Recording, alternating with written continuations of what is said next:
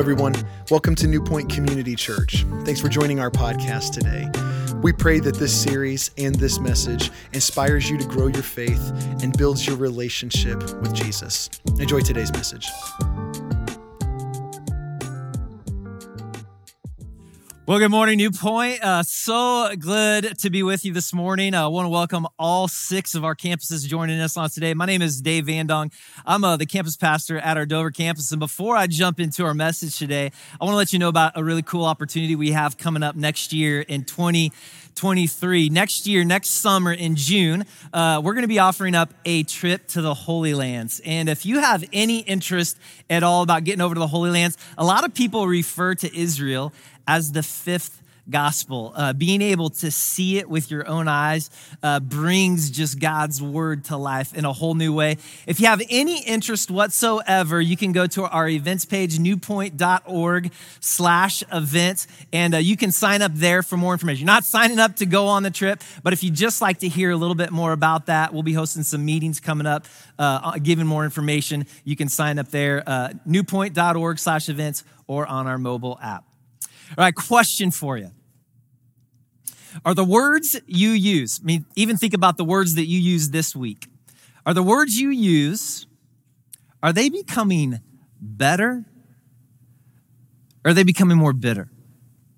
If this is your first week with us, maybe in a few weeks, maybe it's your first time with us in visiting our church. We're honored to have you. But we've been in a series called Life and Death. This whole series is based on a proverb that says the power of life and death is in the tongue. Our words have incredible power. My mom and dad are here visiting us, and we were driving around earlier this week, just taking in the beauty of Northeast Ohio in the fall. It's incredible here. The leaves are changing, and as we're just observing, my dad made a comment. He says, "You know what? God doesn't need a paintbrush, does he? His beauty is everywhere to be seen." And he doesn't, because his words were all it took. In the beginning, God created with his words. He spoke. His words have power. And as Dwight has said the last couple of weeks, he's reminded us of this, because we are made in the image of God. Our words have power too. Do you believe that your words can bring beauty? Can create beauty? Maybe a better question is, do you want your words to create beauty? Do you want your words to be more life-giving rather than destructive and bringing about death? Last week, Dwight talked about this idea of judging. Today, we're going to talk about how we can often give death by being critical with the words we speak. And sometimes we do it intentionally. Sometimes, though, it's very unintentionally. Sometimes the power of our words, we don't even realize how powerful they are, because oftentimes they have consequences that we don't intend. Several years ago, when my oldest daughter I think she was in 7th grade at the time, she was doing a presentation in her social studies class. Because our roots go back to the state of Kansas, she decided to do her presentation on the state of Kansas. As she was preparing for that, I dropped, a couple pieces of information about her. For instance, I let her know that the state capital of Kansas is Topeka. Many of you know that. But actually, our ancestor, one of my ancestors, was the original founder of Topeka. He was a railroad guy, and like many cities in that part of the United States, they were founded because of the railroad as it expanded westward. But I also happened to drop this little bit of knowledge on her, and this was the unintended consequences part. I said, "Hey, Liv, do you know how the city Topeka got its name?" She said, "No, Dad. How did Topeka get its name?" I said, "Well, one day before Topeka even existed, there was a Native American. He was walking along the Kansas River where Topeka would eventually be, and he noticed his feet were getting cold. It was probably about this time of year. His feet were getting cold. He looked down at his moccasin, and he noticed like a huge hole right over his big toe. And he looked down at his toe. He said, "Toe peak. Oh." You all are smart. The next day, when my daughter's doing her presentation, she's talking about her ancestor, one of the founders of Topeka. She also decides to share how Topeka got its name. After her presentation, her teacher said, Liv, that was really interesting, but I'm pretty confident that's not how Topeka was named. And my daughter was dumbfounded. She's like, what do you mean?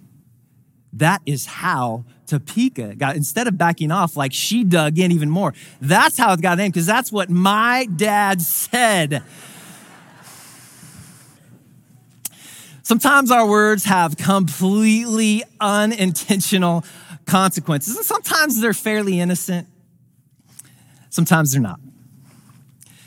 A lot of times our words hurt, and many times we want our words to hurt. And that's really where criticism comes in. In fact, I think you look around our world today, and you don't have to go very far, whether it's in your own home, where you work, at your school, if you're a student, looking at our news today. Anywhere you look, we live in a very critical world. In fact, here's really the big idea for today. It's not hard to see critics. Critics are absolutely everywhere. Where it's more difficult to see a critic, the most difficult place to see someone who's critical is in the mirror.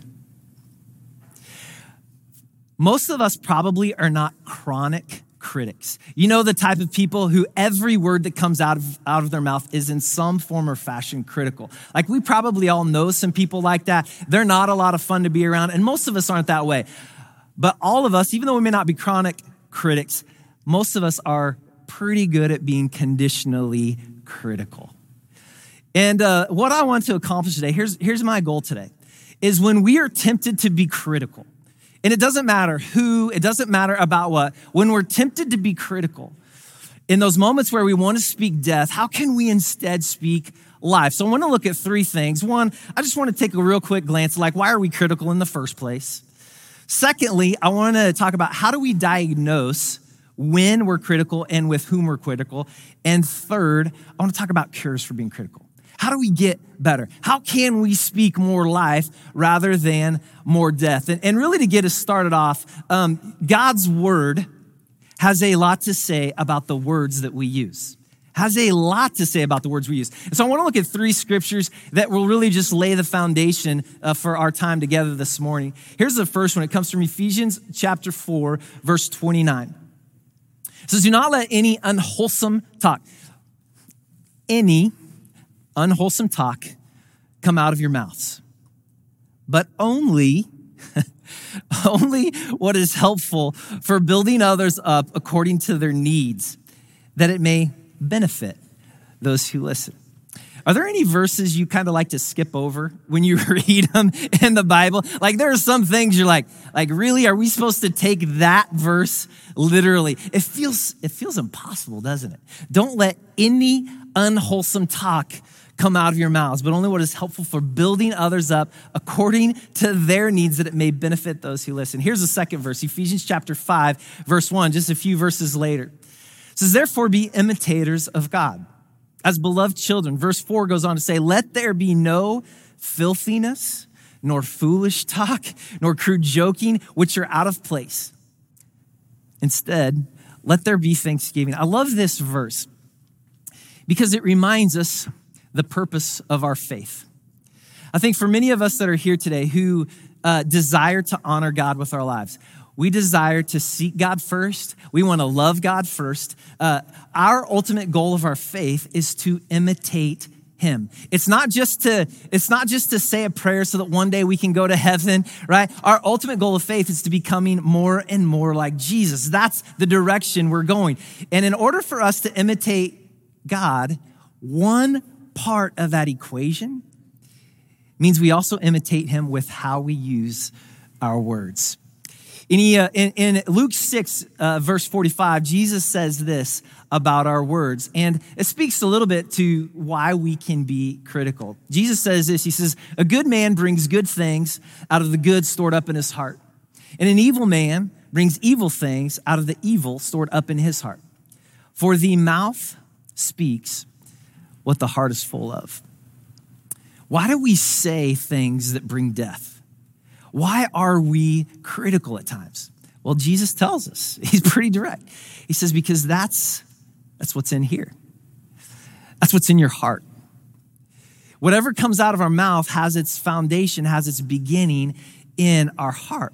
So how is our hearts formed? Like, what goes on in our heart? Well, there's a lot of ways that our hearts are formed. Let me just pick out two and why we might want to be critical. First, our heart is shaped a lot of times by the hurts, right? A lot of times the reason we're critical of others, we're critical of life, we're critical of things, is because we ourselves have been hurt. We ourselves have been criticized. Another way our heart has been formed is because of our desires. All of us have desires. There are things that all of us want to have happen in life. A part of those desires are expectations. We expect others to do certain things for us. We expect others to have some type of a standard that they live up to. And when others don't live up to the standard of our expectations, whatever they may be, guess what we're tempted to do?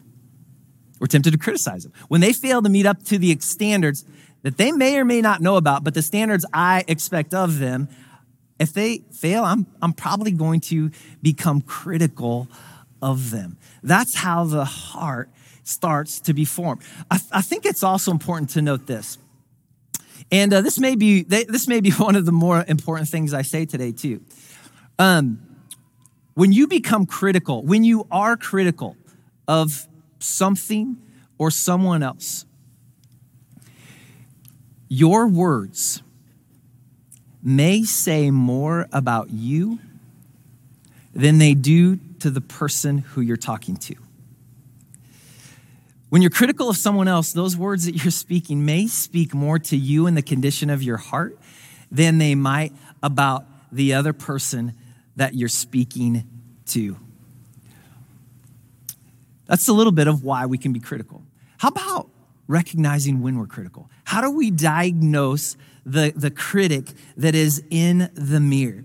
Again, we may not be chronically critical, but all of us, I would imagine, all of us would raise our hand and say, yeah, I can be critical at times. The first thing that I think is important to recognize is who are you critical of?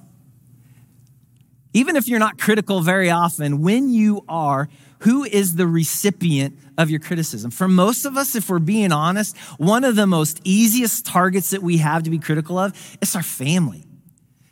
And why is our family so easy? Well, for one, the people that we love the most, guess what? We have the highest expectation of.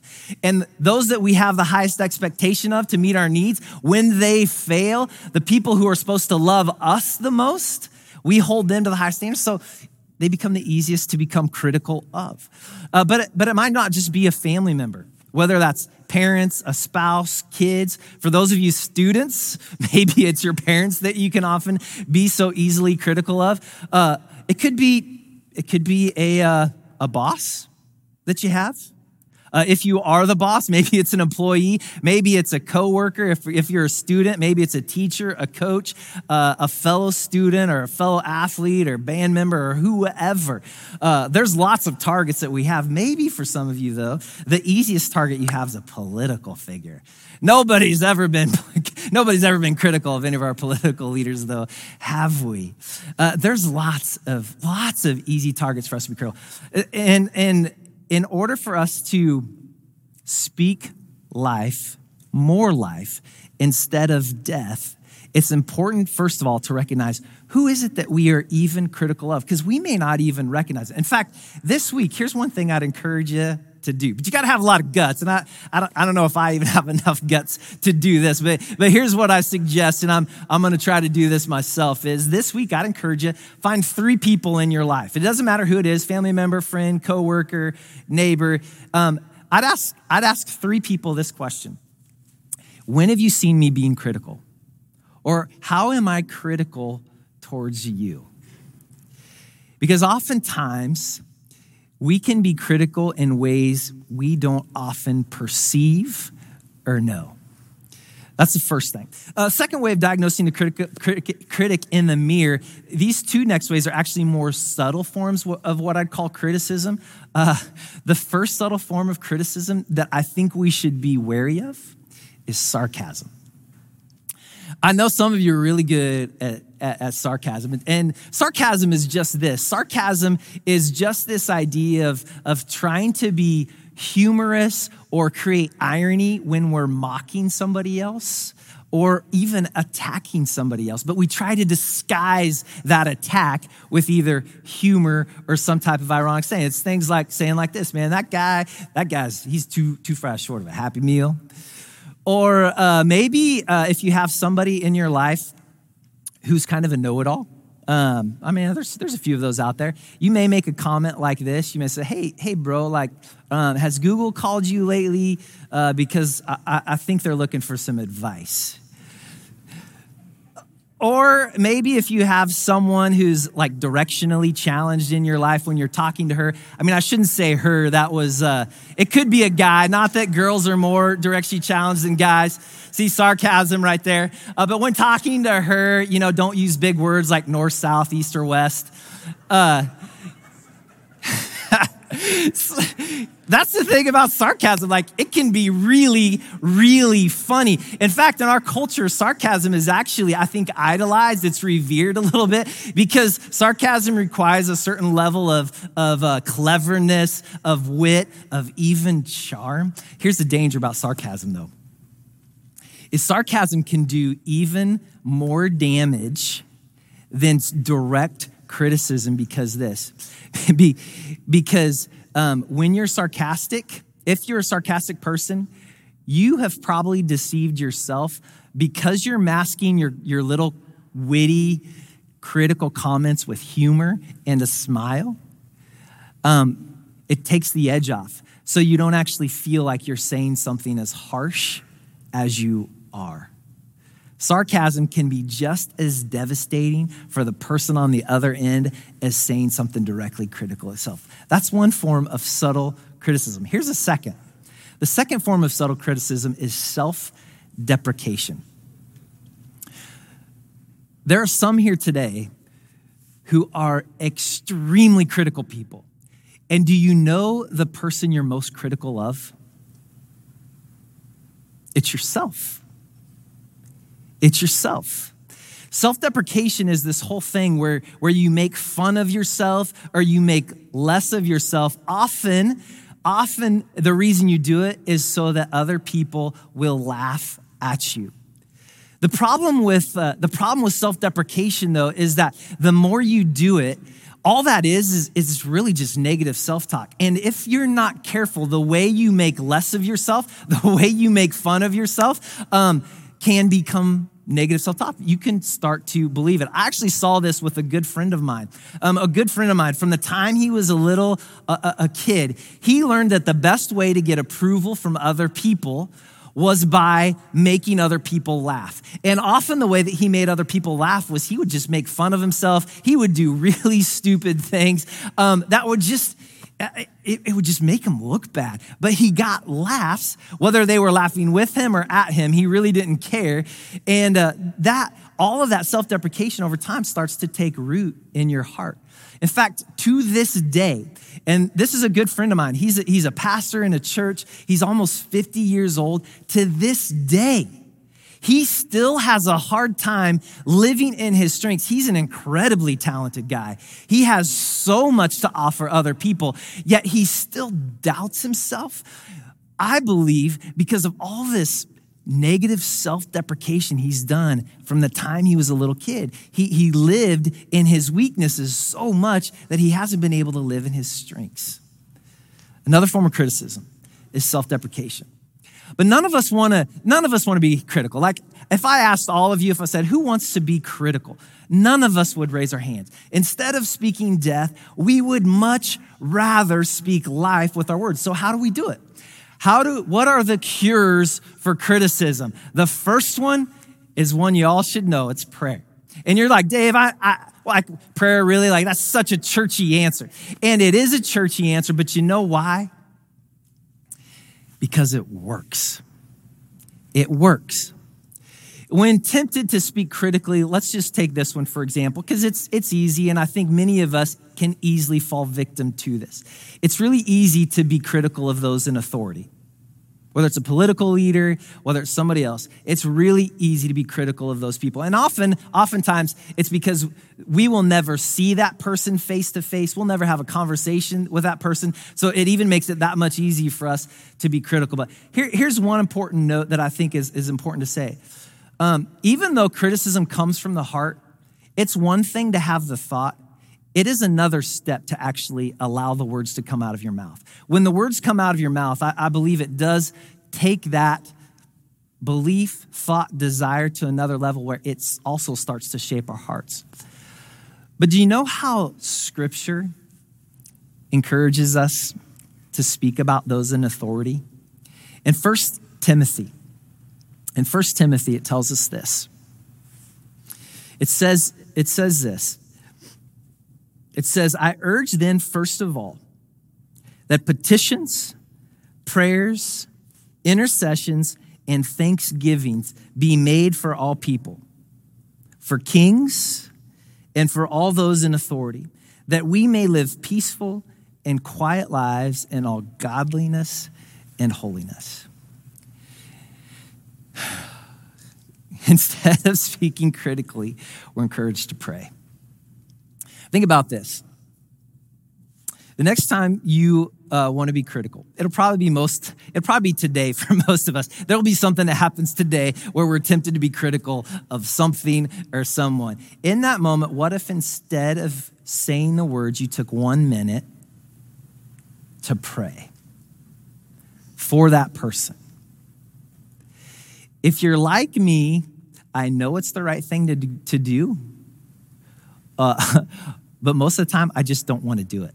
Even if I remember to pray for that other person or that thing, a lot of times I just don't want to do it because I know what's going to happen when I start praying for that person. Either God's going to start to soften my heart towards that other person, or he's he's going to do like make me put my hand over my mouth and push pause on what I was getting ready to say.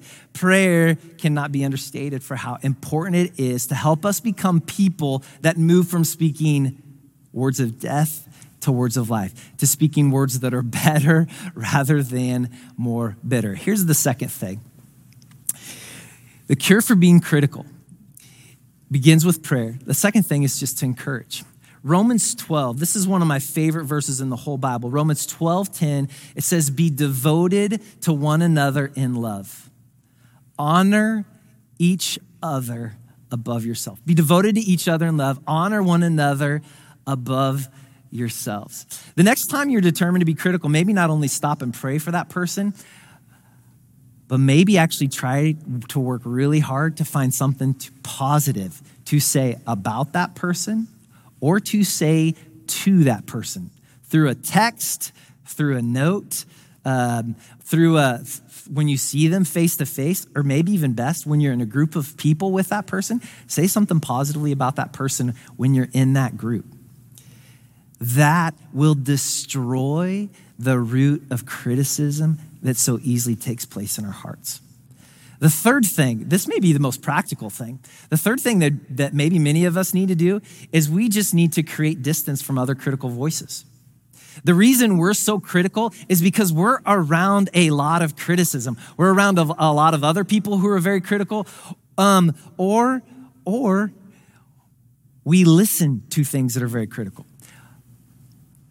So whether that's water cooler talk, whether that's friends or certain people who are really critical that just suck you into that, or for some of you just need to turn off the news. Like the news it's important to know what's going on. I get it, but I'm not so sure that the goal of news in our modern world hasn't changed. I'm not so sure that the goal of news today, and it doesn't matter which news source you're talking about, I'm not so sure that the goal of it isn't to infuriate you more than it is to inform you. And some of you just need to shut it off because it's affecting your heart. It's affecting what God wants to do in you. So create distance from some of those critical voices that may be making you more critical than you realize. And here's the fourth thing. And I want to spend just a little bit of time on this because earlier I mentioned that we're supposed to be imitators of God. Like we want our words to be like Jesus' words as he spoke them. It's important to know this about Jesus. Jesus' words weren't always fluffy and felt kind. Like Jesus had some really hard and difficult things to say to people. And sometimes, you know what? We have hard and difficult things that we need to say to others too. We're not just supposed to be really nice and flowery all the time. That's okay sometimes, but sometimes we got to say some hard things. And we have to have hard conversations. There's a big difference, though, between these two things. There's a big difference between being critical, of giving criticism, and then just giving feedback. Let me give you just a quick idea of some differences between those two. Criticism focuses on what you don't want, on what you don't like. Feedback focuses on what you do like and what you are after, what you do want. Criticism focuses on the past of what's already happened. Feedback focuses on the future. Criticism focuses on weaknesses. Feedback focuses on building up strengths. Criticism is deflating, it's judgmental, it really attacks the person, whereas feedback is inspiring and it's just practical. Like, hey, I know this is hard to say, but in order for us to get better at this, we got to talk about this. It's just practical. Criticism makes someone else feel like they are the problem. Feedback talks about making the problem better, and often making the problem better together. So let me ask you this. Scale of 1 to 10. 1 being you hardly ever say a critical word. 10 being like almost every word out of your mouth is critical. Where are you at in that spectrum? Again, couple of action steps I'd encourage you to take. 1, ask 3 people this week, how do you see me being critical? Am I critical towards you? And make sure when you ask that question, you're at a place emotionally and mentally where you can receive that feedback, where you won't get defensive. Here's the second thing I'd encourage you to do. Of those 4 cures I mentioned, prayer, encourage, creating distance from the critical voices, and then giving feedback when necessary instead of criticism. Which one of those 4 do you need to put in place this week? Which one of those can you put in place today? As we wrap up our time together today, I want to go back to Jesus. After all, he's the reason we're here. And as we read in Ephesians 5:1, the goal of our lives is to imitate him. Why is Jesus worth imitating? Why would we ever want our lives to become more and more like him? As we wrap up our time together today, we're going to celebrate communion. And there's no other practice that we have in the church that should remind us as much about why Jesus is worth us following. About why Jesus is worth us not being critical, of speaking words of life instead of words of death, is because that's who he was. And if it was good enough for him, that should be what we desire as well. In fact, at the moment in Jesus' life when he was criticized the most, when he went to the cross for us, he was beaten, he was arrested, his hands and feet were nailed to the cross, and he was mocked. While he was in the physical pain, those who put him on the cross were looking at him on the cross with a smile on their face. In that moment, above any other moment, he should have been critical. He should have spoke words of death over those people that had put him there. But instead, do you know what Jesus said in that moment? Father, forgive them. What? Forgive them. Forgive them, for they know not what they do.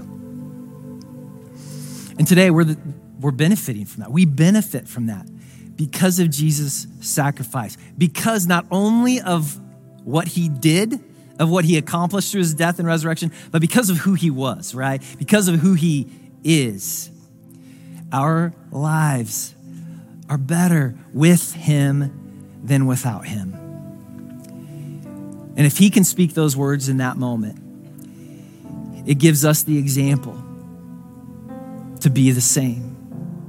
Father God, we, in this moment, just remember Jesus and who he is and what he's done for us. And